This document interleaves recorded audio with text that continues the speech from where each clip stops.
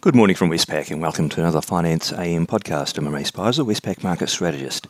In the financial markets on Friday, we saw sentiment stabilising somewhat. The S&P 500 closed up 0.2% on the day.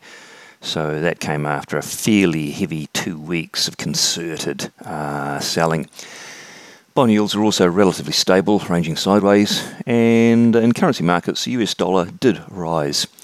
The US dollar index in currency land closed up 1% on the day, and that caused the Aussie dollar to fall from 70 to 68.98 and the Kiwi to fall from 63.45 to 62.70. The Aussie Kiwi cross fell from 110.70 to 109.79.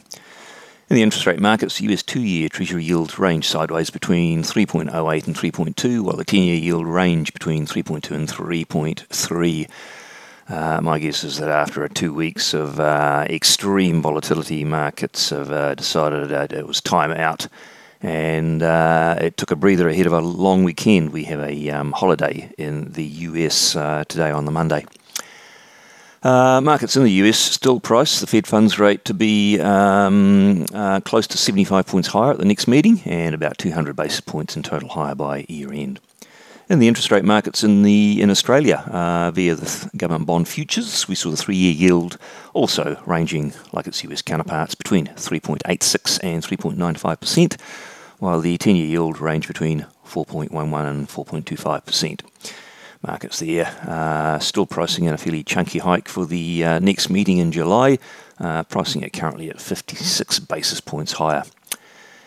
Commodities had a down session. They appear to be worried about the recessionary risks of these rate hikes around the world. Brent crude oil fell 4.2% to $117. Copper fell 1.2%, gold's down 1%, and iron ore fell 6% to $122. Bits and pieces of data and commentary on Friday worth mentioning. In the US, we had industrial production for May, slightly weaker than expected. And we heard from a number of Fed members, notably Powell, although his comments were mainly around the international role of the US dollar as a store of value.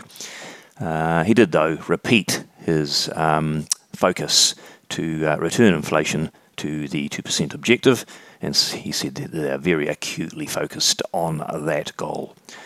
We also heard from other members supporting that and endorsing the idea of another 75-point rate hike in July, namely Waller, Kashkari and Bullard. And we also heard from George. She was the one dissenter at last week's meeting, and she explained why she dissented in favour of a 50-point hike rather than a 75-point one, saying she's concerned about the abruptness of that change and how it could be unsettling to households and small businesses. In Europe, we had some commentary from ECB members around the need to manage fragmentation, which means they want to avoid the yield spreads between various European countries widening too much. But we also heard from Knott, who said several 50 basis point hikes are possible over the next few meetings if inflation worsens. But he doesn't see rate hikes exceeding 200 basis points over the next year. On the day, what's that? There could be market moving. Not a great deal out, actually. Not much in the local time zone and not much in the Northern Hemisphere.